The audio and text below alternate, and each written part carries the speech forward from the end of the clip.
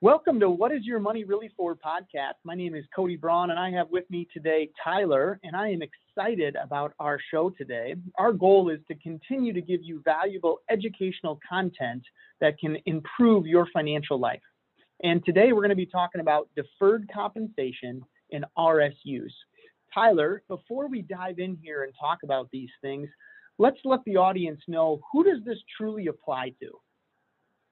That's a great question, Cody. So, deferred compensation and RSUs, which is an acronym for restricted stock units, really apply to people that work for a publicly traded company. For the RSUs in particular, are in that upper management level or higher income earners. So the restricted stock units are a form of compensation that would be paid through that employer. And then deferred comp is a little more open, right? So same thing, typically people trying to save money on taxes, looking for other options of retirement planning, and ultimately looking to utilize their benefit package to the fullest. So a lot of times it's high income earners that have some disposable or excess income that are looking to save. Got it. So this is not available to everybody, RSUs and deferred comp.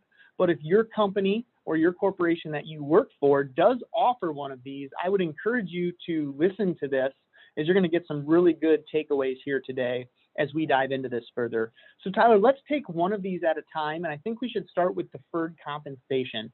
So if you could just help give us a high-level overview and paint the picture of what is deferred compensation, and then next is, why would I want to utilize deferred compensation? Sure, that's a loaded question, Cody.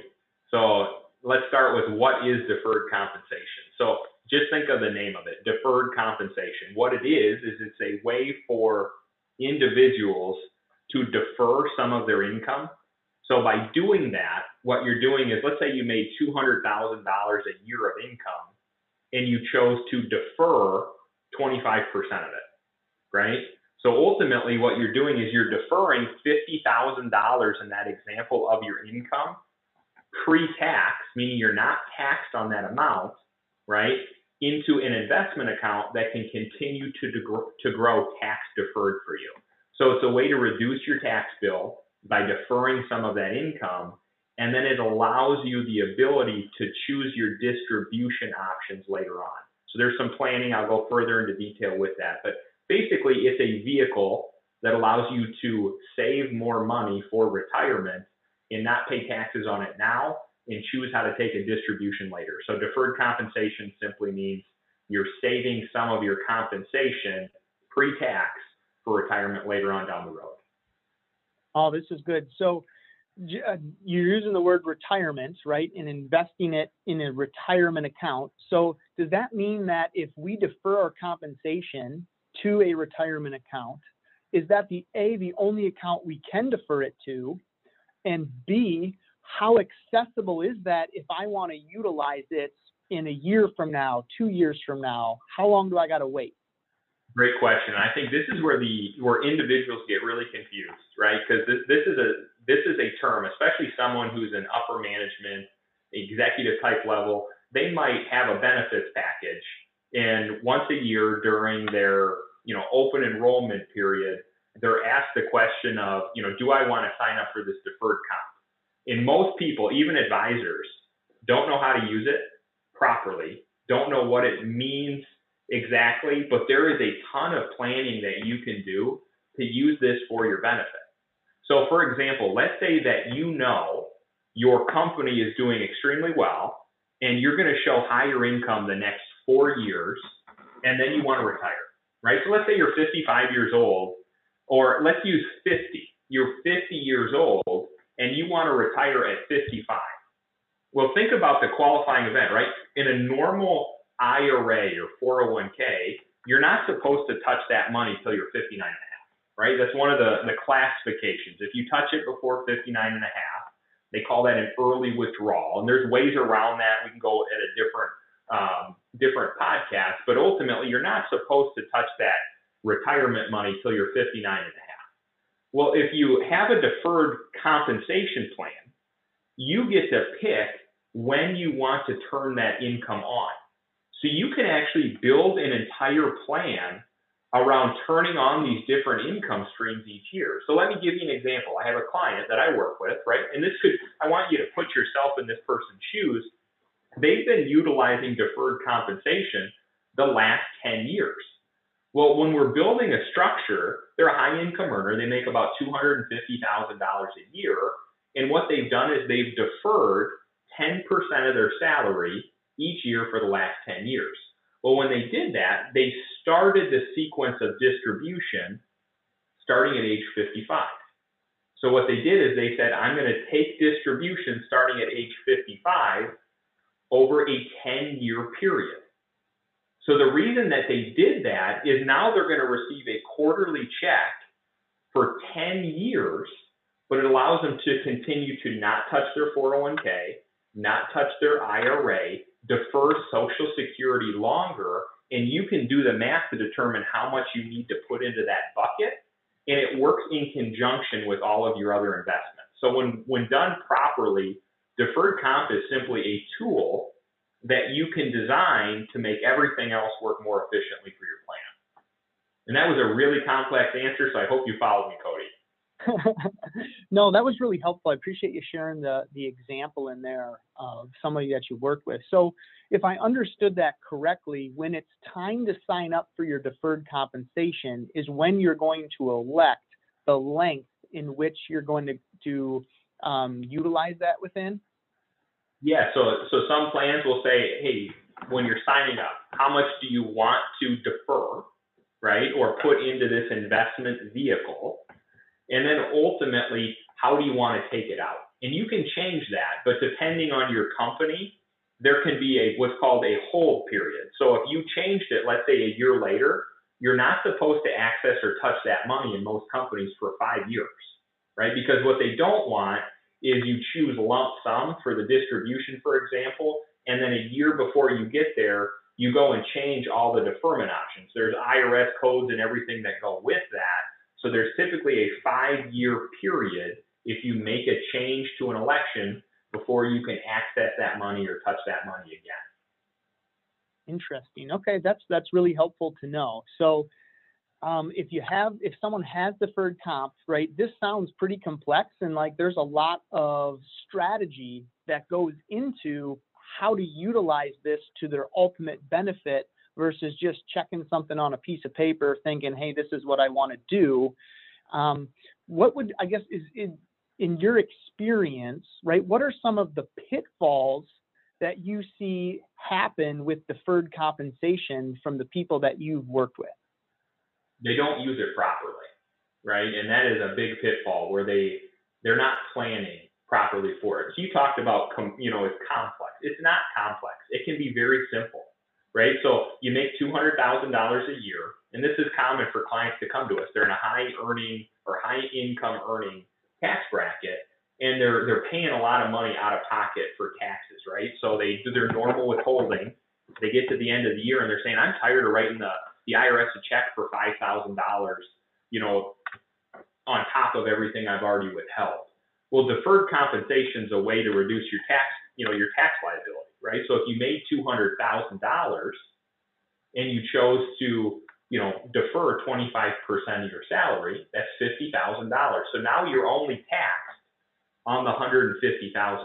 You just reduced your tax burden because you're only showing earned income of the $150 versus the $200 because you deferred the other $50 into this retirement type vehicle, right? So number one, that's a huge benefit, right? A pitfall, that was your question, right? What pitfalls are out there would be you're not really accessing that $50,000 until you reach that time in which you chose, right? So, if you're used to a certain amount of income that would be coming in and you're deferring some of that income now, right? Your net take home is going to be a little bit smaller than it was before, right? So that would be one of the pitfalls we would see.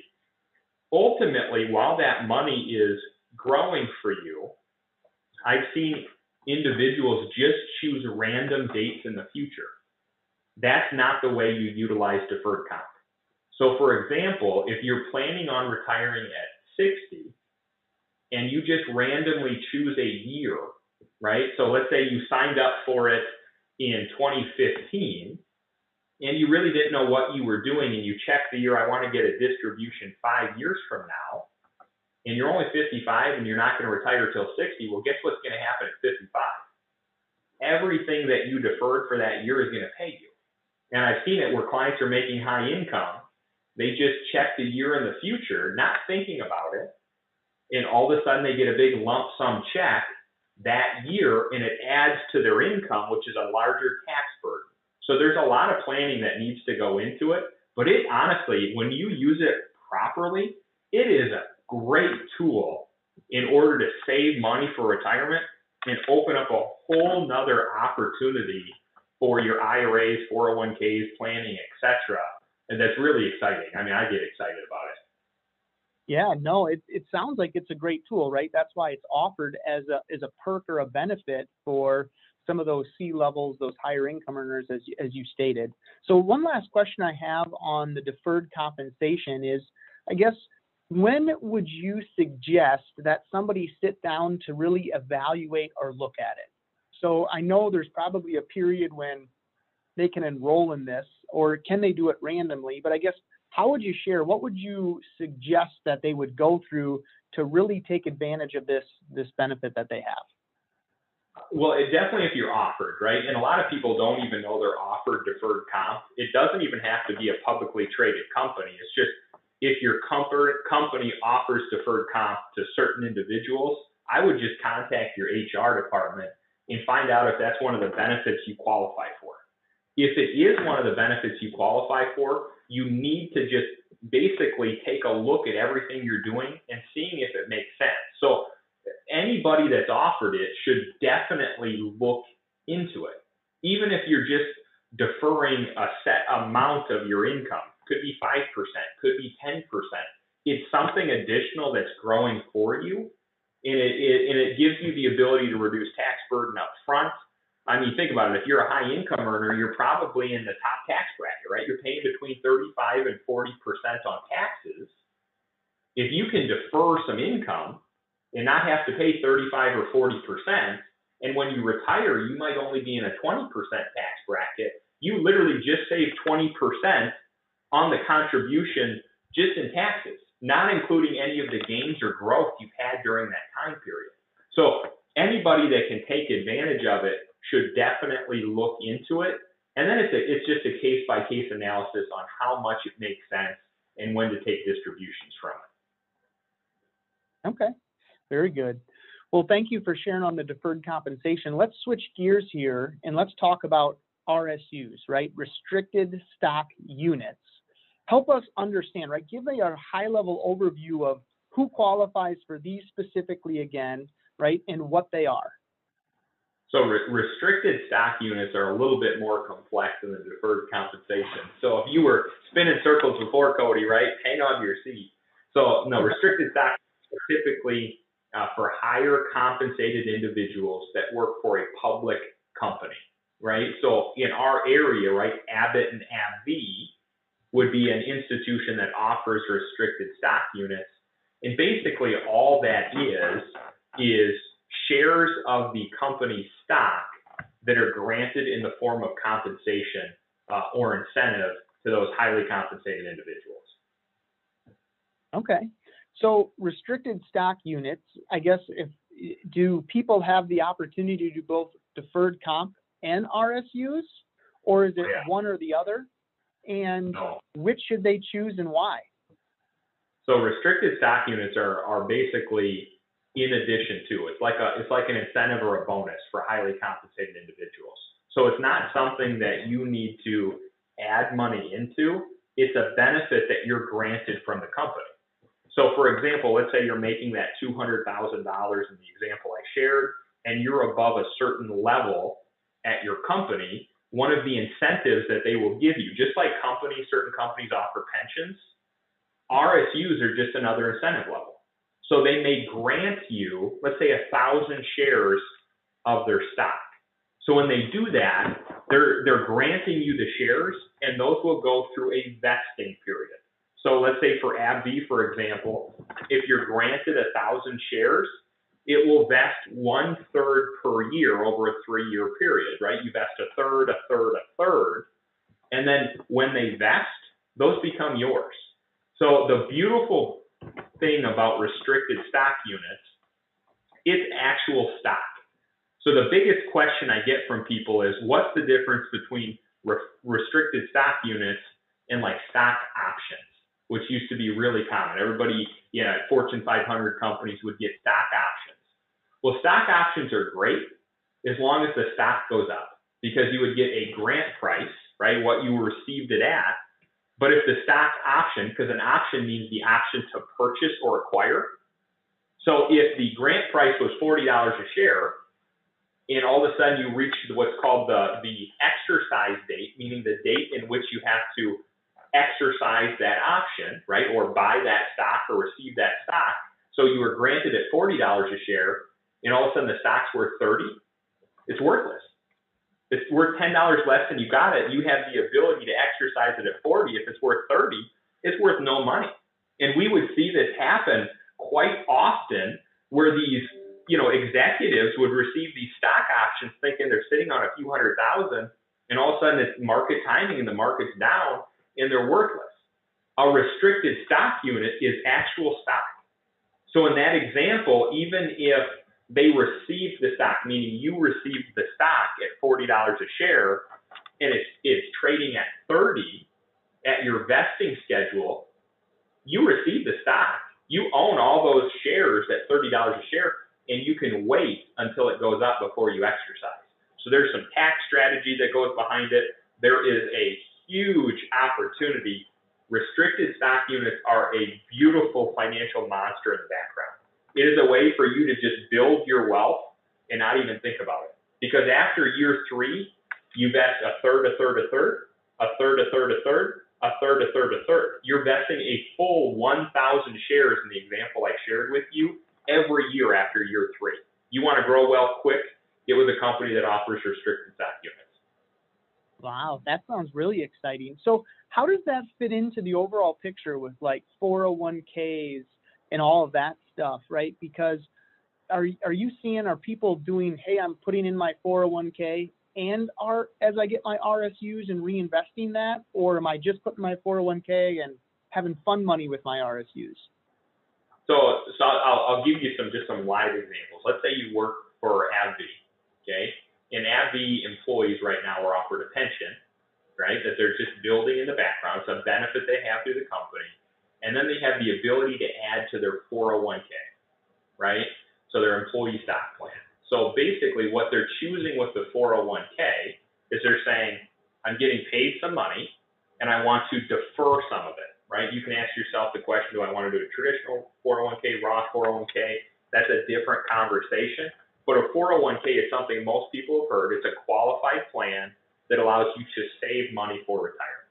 Okay, so we want to take advantage of the 401k first because you get a match, right? You're getting a match on your money from the company as long as you're contributing in that example, okay? Once we check that box and we understand the 401k and what we're doing, restricted stock units are just coming to you as an incentive. You don't have to add more money, or it's not going to be more money out of your paycheck to get restricted stock units. It's a bonus or incentive from the corporation. So that's where that highly compensated individual or more executive type level will have restricted stock units. And it's meant to be more of an incentive for that individual to stay with the company, and they pay you the company shares. So you're incentivized to continue to grow the company because ultimately you're growing those shares. So that's the benefit behind it. The RSUs are just going to happen. There are some pitfalls with RSUs, meaning when they vest, they run through your W-2, meaning now you're going to owe some taxes on those because they vested, because you were granted those shares. Don't let that scare you, right? There's strategies and so forth that you can put forth to help reduce that, but ultimately don't let that scare you. Restricted stock units will just build. Deferred compensation then is something that you could do in addition to the 401k and in addition to the RSUs. And if you utilize deferred comp properly, it can help offset that tax burden from the RSUs on a yearly basis. So there's a way to work them all together. But yeah, 401k, you want to get that company match. right? RSUs are just happening in the background, and then deferred compensation would be something you'd look into to build into that overall plan. Wow, that's really good. So these are two great, I guess, really perks or benefits that companies offer that you want to make sure that you're taking advantage of if those are available to you. And it sounds like there's some really important strategy and planning that needs to be thought about to really utilize them to their fullest. Is that correct? Oh, absolutely. It's like anything else, right? You need to plan for the money that you're putting away and saving it, and how you're going to take it out and when you're going to take it out is very important, right? So yes, there's some definite planning that you should look into anytime you're about to explore that. And you talk to any professional out there, and you just want to make sure they're very well versed in what you're going to be talking about. I love it. Well, Tyler, that is all that we have time for here today, but I really appreciate you educating us more on deferred compensation and restricted stock units. Appreciate you sharing your wisdom and knowledge with everyone here that's listening today. And I just encourage anybody who's listening here today that might know somebody that has RSUs or deferred compensation available to them to go ahead and share this. It's always really good to listen to this to get the conversation started. Tyler gave some really good points of where do I start? Maybe you don't even know you have this available to you. Reach out to your HR department and see if it is available to you, if this is something that you want to look at taking advantage of. So Tyler, thank you again for joining us here on What Is Your Money Really For? And we look forward to having all of you join us again. Sounds great. Thank you, Cody. The Trinnell Financial Group is an independent firm not affiliated with Money Concepts Capital Corp., independent contractor of Money Concepts International, Inc., all securities through Money Concepts Capital Corp., member of FINRA SIPC. Investments are not FDIC, NCUA insured, no bank or credit union guarantee, may lose value. Money Concepts Advisory Service is a registered investment advisor with the SEC.